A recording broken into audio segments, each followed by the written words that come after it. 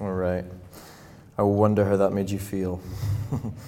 The last 2 weeks have been in Peter's second letter. We've been kind of calling it Peter's second letter to the out of place at the church that are in exile across the world, persecuted and struggling and under pressure. I'll say this before we start. Peter's aim so far has been to encourage and strengthen the church. He's saying, look at Jesus, don't let go of him, hold on. His method was this kind of almost lovely, light, refreshing encouragement. His aim hasn't changed. Our aim today hasn't changed. We still want to say, and we're holding on to Jesus, but the method of this chapter has really pivoted quite sharply.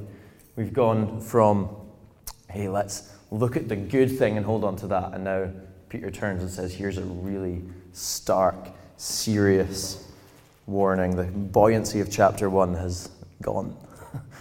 But the aim is the same. And as Caitlin read, you might have had your own reaction to that phrase, false teaching, false teachers. It probably isn't uncommon for you to feel your nose kind of turn up at that phrase. In our kind of pluralistic post-Christian culture, we do hesitate with that kind of ultimate truth, ultimate falsehood, black and white. Here's the dividing line. We struggle with that kind of thing, but I want us to see this today. Flimsiness when it comes to what is true about God and his word is serious. Flimsiness when it comes to what is true about God and the gospel is not just serious, it's dangerous. Here's how the author Leslie Newbegin worded it. He says, the relativism which is not willing to speak about truth, but only about what is true for me, is an evasion of the serious business of living. It is the mark of a tragic loss of nerve in our contemporary culture. It is a preliminary symptom of death. I think he's right. And whatever you felt as Caitlin read the chapter, we have to just begin where Peter begins in this section by recognizing that false teaching is real. It's inevitable. Here's what he says. Just like there were false teachers in the time of the Old Testament, now there will be false teachers among you that go against the obvious teaching of God's word. I was thinking about this week that anything valuable in our world will be counterfeited. I used to go on holiday as a kid, and my mum would try to convince me that the knockoff Ranger strips in the shops in Turkey were just as good as the real ones. They're not. They're not. Just as bad. Anything, money, tech product, high-end clothing, anything valuable in our world will get knocked off. Same is true of God's word. Jesus said that the word of God is the most long-lasting and valuable thing we have in this world. If that's true, it shouldn't surprise us that people will come and twist and counterfeit, knock off, and substitute it for lies. So here's where we're going to go. Just two things. First, we have to be aware of the counterfeit faith. We find ourselves recognizing that that's a real thing. And then second, I want us to be assured. Be assured of the counterfeit's fate. Why don't we start there? Let's become aware of the counterfeit faith. When I was at uni first year in Dundee, I went to our first CU, or my first CU weekend away, and a couple of my fellow first years got asked to do a pub quiz, classic CU style. They did a pub quiz on Saturday evening, and these two guys were from Northern Ireland, first time away from home, and their big kind of crescendo question that they thought was really, like they'd spotted something really cool. Their question was, how do you spell Lidl's knockoff version of Iron Brew? And so everyone is writing, like the literal words, Iron Brew, because that is what it is. And they're big like, you'll never believe how crazy this is. Lidl's version of Iron Brew is spelled IRNBRU. Isn't that so crazy? And everyone in the room that is from Scotland is just like, what are these guys talking about? They went into Lidl, they've just seen Iron Brew. They've been like, look at how that's spelled, that must be fake. And they've been buying Lidl's crap version and thinking, Iron Brew's not very nice. They were not aware of the real good joy of Iron Brew. They were only aware of a knockoff. They couldn't tell the difference at all. And when we are not aware, when we're not well acquainted with the true thing, it becomes just as hard for us to distinguish between what is genuine and what is a cheap knockoff. So here's some good news. Peter provides his readers with 3 really simple tells, 3 easy ways to spot the counterfeit faith. Let's just work through those for the first kind of bit of our time together. The first thing he says, the counterfeit faith has a different authority. Have a look with me at verses 2 and 3. Peter says this, many will follow their depraved conduct and will bring the way of truth into disrepute. In their greed, these teachers will exploit you with fabricated stories. And here's a question for you to think about. How do you know what you know? How do you know what you know? Philosophers love to think about this question. The fancy word for this question is epistemology. How do we know things? The study of how we know things. And here's the 2 main ways that we kind of answer that question in our day. First is, since the Enlightenment period, we have this kind of rational, scientific way of knowing what we know. In other words, we come to know what we know by careful study, perfect logic, by our sheer intelligence. The more that we can understand and master the world, the closer we can get to truth. In recent years, another common way of thinking is, whatever feels right to me must be true. We can call that a kind of emotional epistemology. I feel this way. I feel like this thing is right, so it must be right. My feelings can never be questioned. I feel like I want to do X, Y, or Z, so it must be okay. If you're a Christian in the room this morning, though, we have to come at this question in a completely different way. Here's the way that we might put it. We know what we know about God, life, and how to live, not by emotional reasoning or scientific study, but by revelation. We know what we know because God has revealed it to us. Here's how the book of Hebrews puts it. It says, long ago, at many times and in many ways, God spoke to our fathers by the prophets. But in these last days, he has spoken to us by his Son, whom he has appointed the heir of all things, and through whom also he created the world. You see how Hebrews agrees with what we actually saw Peter say last week, and now we see him say the negative of this week. The prophets in the Old Testament were carried along by God the Spirit. In other words, God himself revealed himself to the writers of the Bible. And he's revealed himself even more fully in the person and the work of Jesus. When we look at Jesus in the Bible, we see the clearest picture of God that we will get this side of eternity. That is how we know what we know. Not by working really hard to figure it out. Not by sitting and saying, God, give me a feeling, give me a sense. No, we look at what God has said. That is how we know what we know. And so Peter wants his readers to be aware, to be cautious, to hold at arm's length people that would come to them with a teaching that isn't rooted in the unchanging Word of God, but in the flimsy, changing opinions of people. Their authority isn't God's self-revelation, but their imagination. So he says they will exploit you with fabricated stories. He says they're just making it up. They're making it up. Do you see how this doesn't just function as a kind of judgment on false teachers? Honestly, if we're just standing here today saying, look at those guys out there that are wrong, we're wasting our time. Peter isn't just trying to say, look at those bad false teachers. He's trying to turn a mirror to us. Say, here's a warning. They are trying to exploit you with fabricated stories. The temptation for us today is to take God's word and use it as a kind of pick and mix, like Ian said. To believe that kind of postmodern lie that we are the one that gets to decide what is true and what's not, that we kind of come to the Word of God and maybe we love what it says about growing in intimacy with God. We love prayer, we love worship, we think, God calls me to that life with him, I love that. And then we read Jesus saying to somebody, if you would follow me, sell all you have and give it to the poor. And we think, I don't like that so much. Maybe we read about God's mercy and we love that, but we hate the idea that he is holy. The Bible doesn't work like that. You don't get to take what you like and leave what you don't when it comes to God's revelation. St. Augustine put it this way. He said, if you believe what you like in the gospel and reject what you don't like, it is not the gospel you believe, but yourself. It is not the gospel you believe, but yourself. Peter's first warning is that we have to believe God, not ourselves. Because his word is clear, it is sufficient, it is trustworthy, and it is true. And counterfeit Christianity finds its authority somewhere other than God's word. There's tell number one.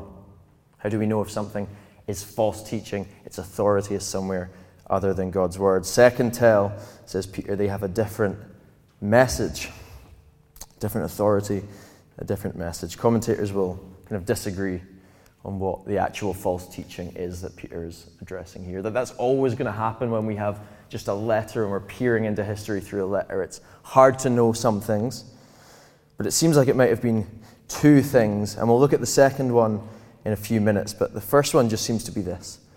The false teachers have taken Christianity and they've stripped it of sin and judgment. So Peter's long, and to us it feels a bit rambly kind of journey into the Old Testament. Seems to tip us off to what he's trying to address. And we'll look at the specifics later, but for now just notice this. He seems to want to counter the idea that God's judgment is never going to come.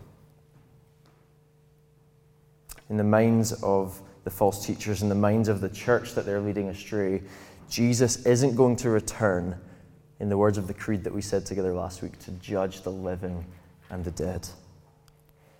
This is why Peter says that in verse 1, they even deny the master that bought them. These are Christians, the master that bought them. So we're not off the hook. This isn't about bad non-Christians, this is about you and me. These are Christians that have stripped their faith of sin and judgment, of any need for salvation. And let's be blunt.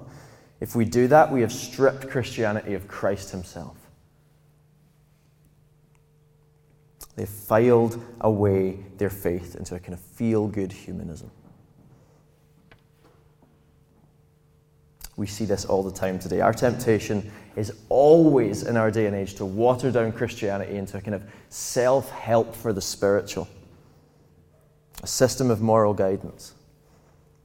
This is what Mark Sayers, the cultural commentator, calls the kingdom of God without the king. We want the trappings of a Christian culture, equality and freedom and love, but we don't want the Christ that stands right at the head of those things. Christianity isn't Christianity without Christ.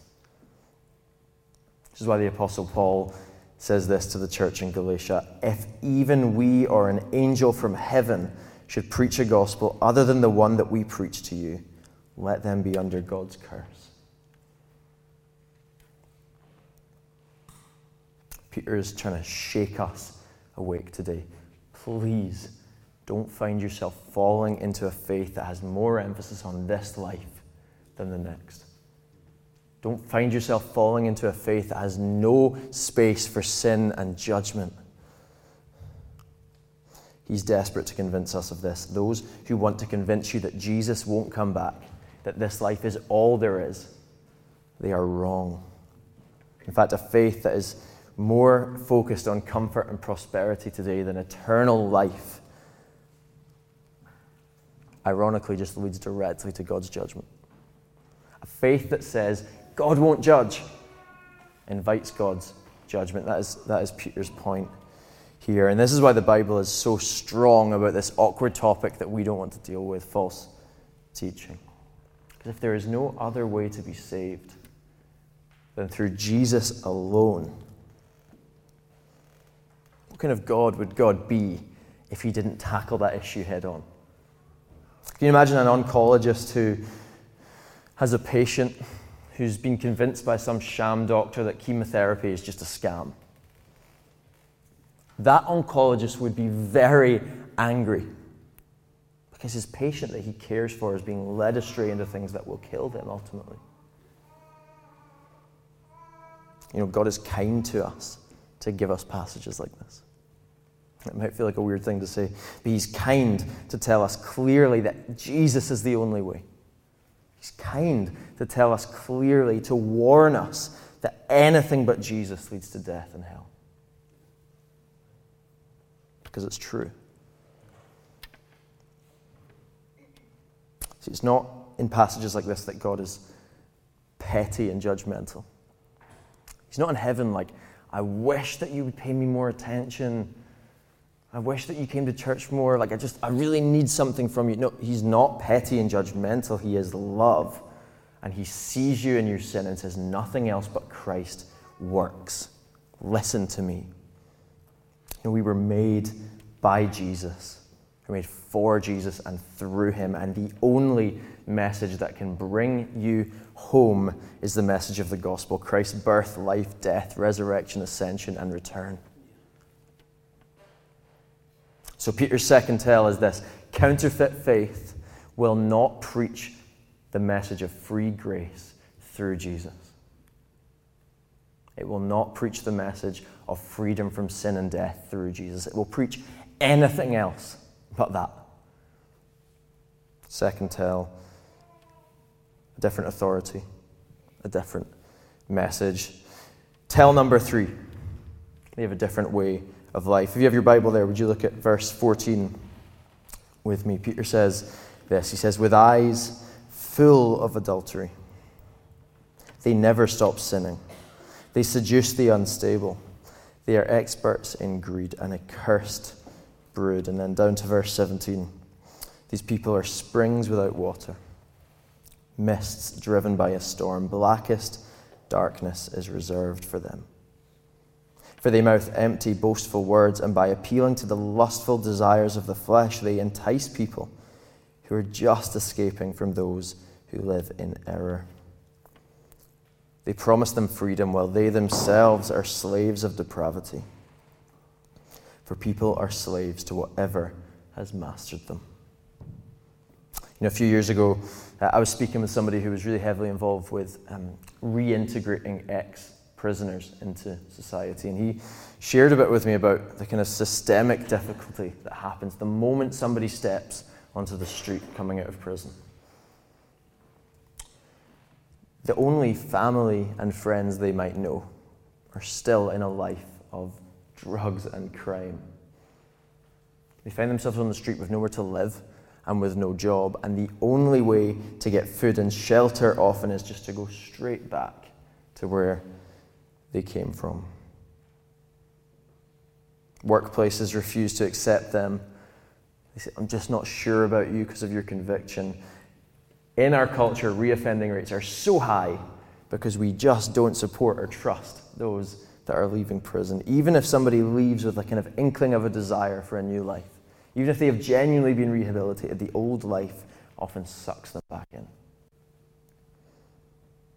I'll say that because I think Peter paints a similar picture here of what false teachers are doing to the people in this church. Like a drug dealer tempting and drawing in an ex-addict. Preying on their weaknesses. These false teachers peddle the lie that Christians who have just been saved from sin can find freedom and joy in the very thing they've just been saved from. It's the kind of picture he's painting when he says that returning to sin is like a dog returning to its vomit. What they don't understand, and what we often don't understand when we live lives of sin, is this: Christ didn't die to make sin permissible. He didn't die so that you could say, well, I'm glad the punishment is gone. I'm going to continue living the life I used to live. No, he died to free us from the presence of sin as well as the punishment of sin. Peter's tell is this: keep an eye on any major false teaching, and at the end of the road, it always leads to sin. Whether that's a kind of health and wealth, prosperity gospel that leads us just to idolize money and be greedy, or it's a kind of progressive faith that paints abortion and casual sex as empowering. False teaching always finds itself offering freedom, and when we take the bait, it delivers slavery. every single time, and it's because its definition of freedom is utterly skewed. You know, in our culture, we tend to view freedom as what we could call negative freedom, which means we're free to do whatever we want to do. No consequences, nobody tells me what to do, I'm free. But the Bible does not think that even exists. It's not a real thing. We're always living for something, says the Bible. Peter puts it this way in our passage: we are slaves to whatever masters us. So freedom, in the imagination of the writers of the Bible, is always positive freedom, never negative freedom, positive freedom. It means the freedom to be a servant of something good, the freedom to be constrained within healthy boundaries. It means we're not free when we live however we like. We're free when Jesus destroys the power of sin and calls us to live in the life that he made us for. All right, all of that to say, we've got to be aware of counterfeit faith. And we need to remind ourselves that God's word is our authority, that God's gospel is our message, and that God's way is our way of life. It's uncomfortable, but false teaching is real. And we are living dangerously if we're not on our guard. You know, it's not hard to see that in our day and age. Just like the original readers of this letter, we are tempted to trust ourselves over God, to remove sin and judgment from faith, to remove the king from the kingdom, and to return to what the Bible calls sin and the world calls freedom. Those are very real temptations for us. So then we need to answer the question, what do we do with that? I'm aware that there's a danger. What do I do? Well, I just want to convince you that Peter is a very good person to listen to on this one. There's a story in the Gospels of Peter. He comes to Jesus and everyone has abandoned Jesus. He is surrounded by other Gospels, by people telling him, don't follow Jesus, he's got it wrong. And he looks at Jesus in the eyes. Jesus asks him, will you leave me too? And he says, Lord, where would I go? You have the words of eternal life. The same Peter that wrote this letter was warned by Jesus. He said, Peter, the devil has requested to sift you like wheat. Peter knows the significance of this conversation.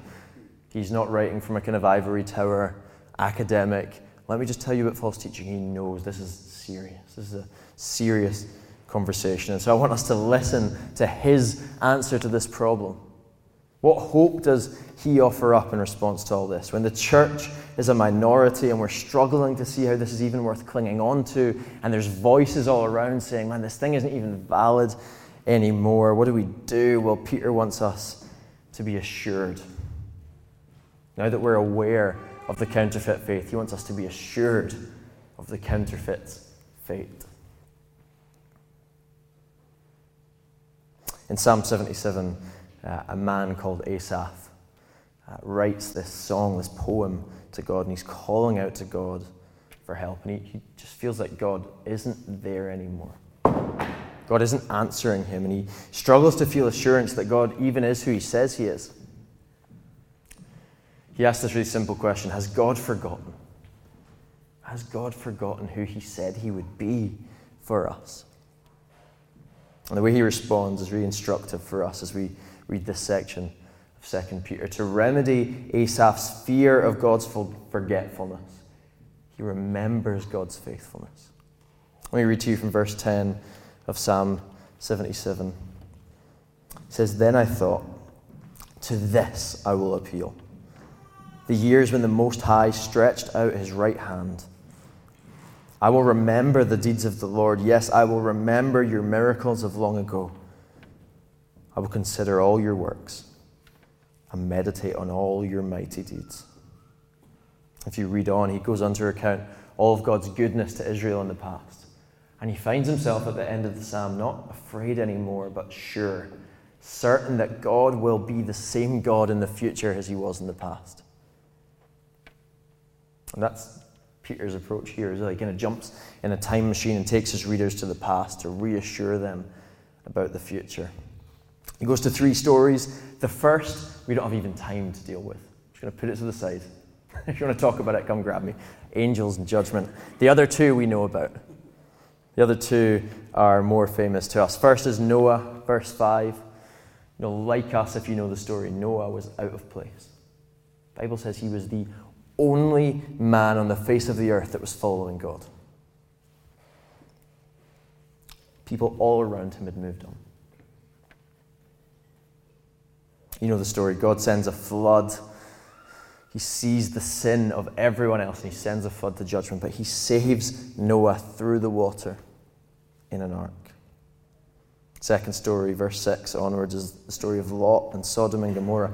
The ancient cities of Sodom and Gomorrah were very similar to our cities today. We use them as words for the most depraved evil. Really, they were unjust. They were cruel to the poor. And they were hotbeds of sexual immorality. If that's not Glasgow, I don't know what is. Peter says this: God didn't let them get away with it. He judged their sin. But he saved his people. Lot, Abraham's nephew, was saved from God's anger. And do you see his point when Caitlin was reading earlier? He says, if God knew how to do it then, don't we know now that God knows how to rescue his people and to judge those who do evil? Peter looks backward to look forward, and his point is very simple. God's loving justice will prevail. To us today, that means this: God sees you struggling to follow Jesus in the midst of pressure all around you. He sees your desire to love and serve him. He sees your commitment to the gospel when alternative gospels are ringing in your ears. And he makes a promise: I am on my way. He also makes a warning: don't give up. Don't give up. First glance, these verses are hard. We're adverse to judgment, but I just put it this way: Christ loves his bride, the church, far too much not to punish those who would lead her astray. Christ hates those who would try to convince his bride not to show up for the wedding. He hates teaching that woos his bride into unfaithfulness. What kind of groom would Jesus be otherwise? If you're married, and just showing up on your wedding day and hearing, the bride just decided to go off with another man, you go, well, who am I to tell her what's best for her? I don't really have that authority. Jesus is a good groom. He cares about his bride. He cares about the church. The classic line to the bridesmaid in a groom's speech is, thank you so much for getting her ready on time, and everyone kind of laughs together. Those who teach and lead Jesus' church have a kind of similar role. I wonder if Ian and Johnny would like it if I said, really for us, Ian and Johnny are the bridesmaids to this church. They're here to help us get ready. For some people, the privilege and holy joy of helping Christ's bride get ready for the wedding day has turned into a kind of flippant way to get money and fame. No wonder Jesus' anger burns against a kind of fake bridesmaid that leads his church astray. If you think I'm lying, here's how Jesus himself put it: whoever causes one of these little ones who believe in me to sin, it would be better for him to have a great millstone fastened around his neck and to be drowned in the depth of the sea. It was Jesus that said that. He cares about this stuff. He is serious about your commitment to truth, about you not being led away from him. It doesn't sound like a Jesus that isn't concerned about his people. God's justice will come. Jesus promised the gates of hell cannot and will not prevail against his church. Let me just caveat something for you here, though. God's anger isn't rash.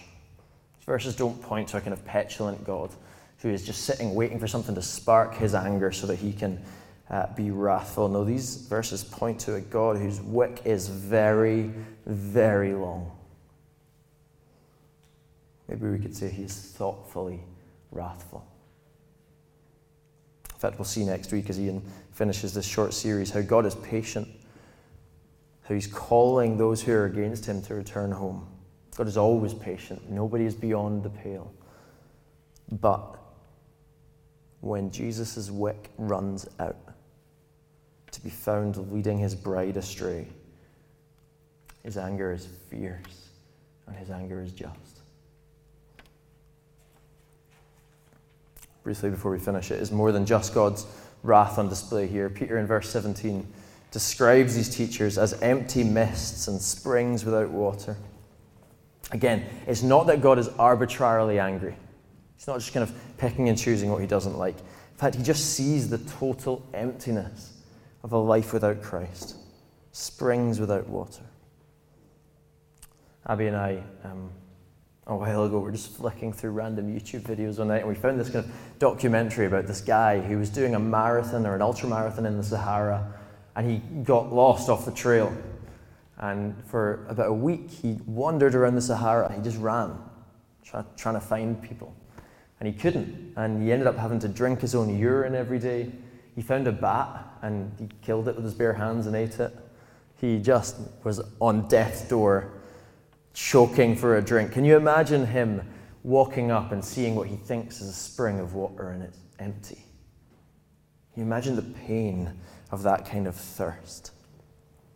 The Bible wants you to feel that pain, that desperation when it comes to what is true. No other way but the way of Jesus leads to life. No other spring but the spring of Jesus is full of water. He called himself the way, the truth, and the life. Jesus said that nobody comes to the Father except through him. If you're visiting this morning, maybe you're trying to find water in a spring that has no water in it. Maybe you're living life under your own authority, just choosing what to believe, doing what you want, living a life in sin and addiction that you just can't break. Maybe you've been led by the church even to believe some lies about God. Here's God's message to you today. Come back to Jesus. He is the only spring that is overflowing with clean water. And if you're in Christ today, if you're a Christian in this room, this harsh sounding chapter is good news. It's good news. One day the exile will end. One day the lies will stop ringing in your ears. One day Christ will return and bring true justice once and for all. Truth and not lies will win. Righteousness, not sin, will fill the earth. Jesus, not those who hate him, will reign. The invitation this morning is this: come to the kingdom that lasts. Come to the kingdom that has truth on its side. Like Noah, come to the ark. Come to Jesus. Hide yourself in Jesus and be saved through the waters of God's wrath that, let me just promise you, is coming. And we don't like to hear that, but it's true.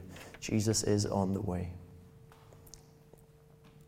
A reckoning is coming, says Peter. So hold firm. Peter looks to the struggling church surrounded by lies and sin and just says this: it is worth sticking with it. It is worth hanging on. It is worth being the remnant. It is worth fighting to resist lies and sin.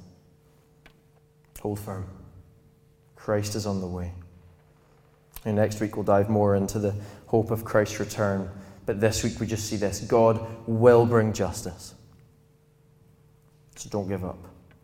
Continue in the way of love that he has called us to. Don't give in to sin.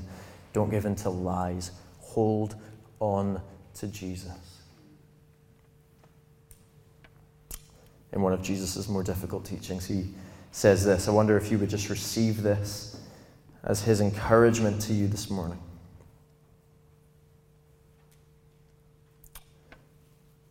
At that time, he says, many will turn away from the faith and will betray and hate each other.